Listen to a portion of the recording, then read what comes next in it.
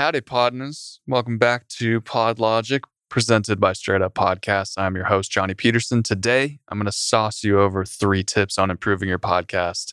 And then I want to reflect a little bit on the podcasting industry as we kind of cross the 1-year lap line of COVID-19 being a forefront in our lives. So we'll start with the tips, and then if you want to stick around for that little section of it, you can. But if not, you can just get in and out quick and dirty. So, tip number 1, I get a lot of questions about podcast episode length. It sometimes goes like this.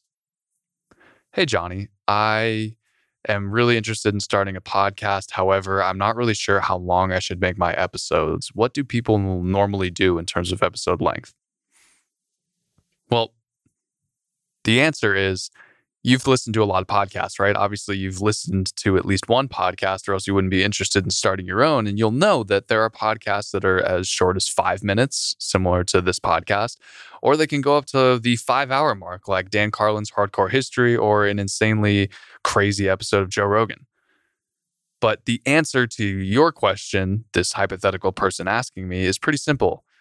However long it takes to get your message across. That could be 30 minutes, it could be 3 hours. The goal is not to tell you, the person asking me, how long it should be, but to get you to think about what your message is and how long that's going to take you to get your message across in any given episode. So take that with a grain of salt. I don't know if you need to take a grain of salt with that. I don't know why I even threw that in there. But when it comes to determining the length of your podcast, it shouldn't be any longer than it takes to convey the message that you're going for that particular episode. I'm sorry that wasn't a more concrete answer, but it's the best answer that is available. Tip number 2, microphone etiquette for your guests. So when you are fortunate enough to have a guest with a microphone, whether they're remote in their home across the country or they're actually joining you in studio, remember to coach them on microphone etiquette. The most important thing for that guest to remember is to keep their mouth about a fist's length away from the microphone, because it's super frustrating from a listener perspective to have the host, one person on the podcast, be properly in front of their microphone and have a solid audio level, and the guest sounds like they're 2 miles away from their microphone. It's a super easy fix. That person's not going to be offended. And if you correct that before the podcast actually starts, you're going to get really great audio quality for your listeners. Tip number 3, this is for you podcast editors. If you are editing your podcast, whether it is your own podcast or somebody else's, remember the pace of your speech matters. So let's say you've deleted a crutch word. Let's say this person uses a lot of ums. Once you've deleted that a lot of editors will take the following audio, the audio that comes after that and drag it all the way over. If you do this too much, or you're not mindful of the spacing between words, the sentences can sound like they're running on together, and the person's dialogue can sound like just one long run-on sentence. We don't want that. Luckily, we are not held down by time constraints because your podcast is going to be 3 hours long. Just be mindful of that space between words. We want this to sound as natural as possible and not just one long run-on sentence where there's never any breaks or pauses or any kind of dramatic effect where we could possibly take a second to take in what the listener just said. It's just on, right to the next point. Like that. The pauses in somebody's speech matter. It can cause a dramatic effect. It could be something really important that they've said. And you want to be mindful of that as a podcast editor.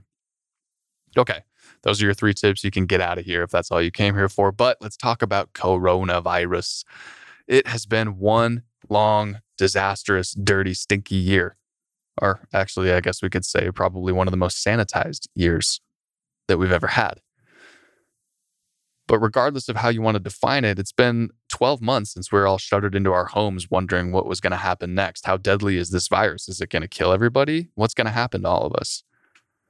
Personally, there was a period in my life where I would say it was about 2 or 3 weeks where I thought my business was done. I wasn't hearing back from any of my clients. Nobody was recording episodes. I had no work to do. And it actually got to the point where I was actually out there looking for jobs. And it was really scary. And to broaden that perspective, the podcasting industry as a whole, there was widespread worry out there that the industry could get its head chopped off, its proverbial head chopped off. But now we know, a year later, as much suffering as there's been, podcasting was able to adapt to this new environment and even thrive in some cases. The acquisitions of podcast companies were still being sent out. Hosts saw their audiences boom with everyone stuck in place. And the loyal listeners, the ones who really loved their daily or weekly podcasts, they traded in the time that they spent driving and listening to listening while they worked from home. It was a pretty seamless transition. There was a few bumps in the road along the way, but for the most part, podcasting has done super well through this pandemic. And it begs the question, does this mean that podcasting is here to stay as one of the core media consumption methods, along with things like television, streaming, film, and social media? I think so. And I've talked about this in a previous episode. Excuse me. If anything, there's never been a better time to get started in podcasting than now. Luckily, you and we already have a leg up on the competition just by the simple fact that our podcasts are up and running already. If you haven't started, now's the time. The pandemic has made it easier to realize that we can podcast from literally anywhere, even our car. It doesn't need to be in some fancy studio, although if you have access to that and the opportunity to do that, you should. We can talk to anybody around the globe. We don't have to just rely on people within our immediate area for expertise or for content. I think podcasting is still in its infancy, and it can only go up from here, regardless of how quote unquote old the industry is. So those are my thoughts on COVID.